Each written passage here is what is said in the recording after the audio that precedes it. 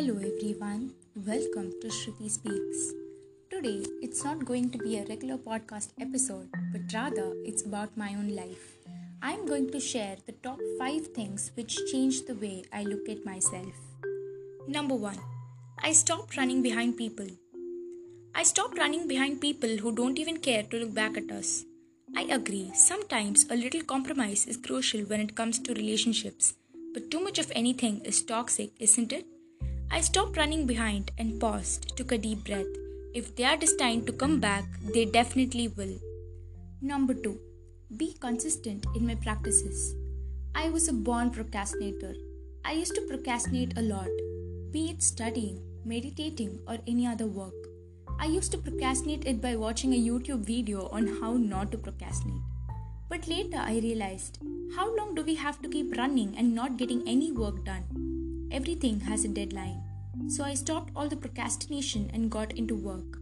I now feel much more productive and confident. Number 3. Developed a new skill or hobby.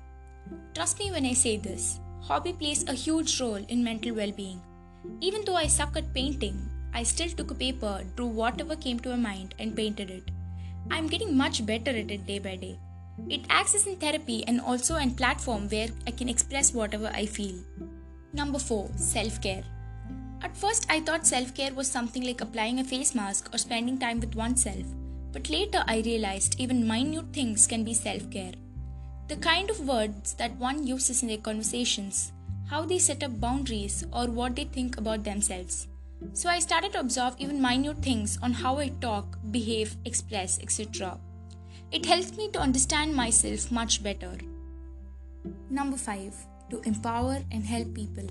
Rewind to a few years back, I was down in deep depression. It started taking a toll on me very badly.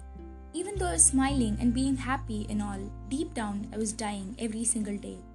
After my awakening, I decided, if I have to sit and cry, I will keep on doing it without making any progress. But if I help and motivate people to bring the best out of them, that way I can make the tiniest change in making this world a better place. And this was the hardest decision ever. But after reading all your comments every single day, I just feel it's all worth it. Hope you like this podcast. For more such content, stay tuned. And don't forget, embrace within and empower others.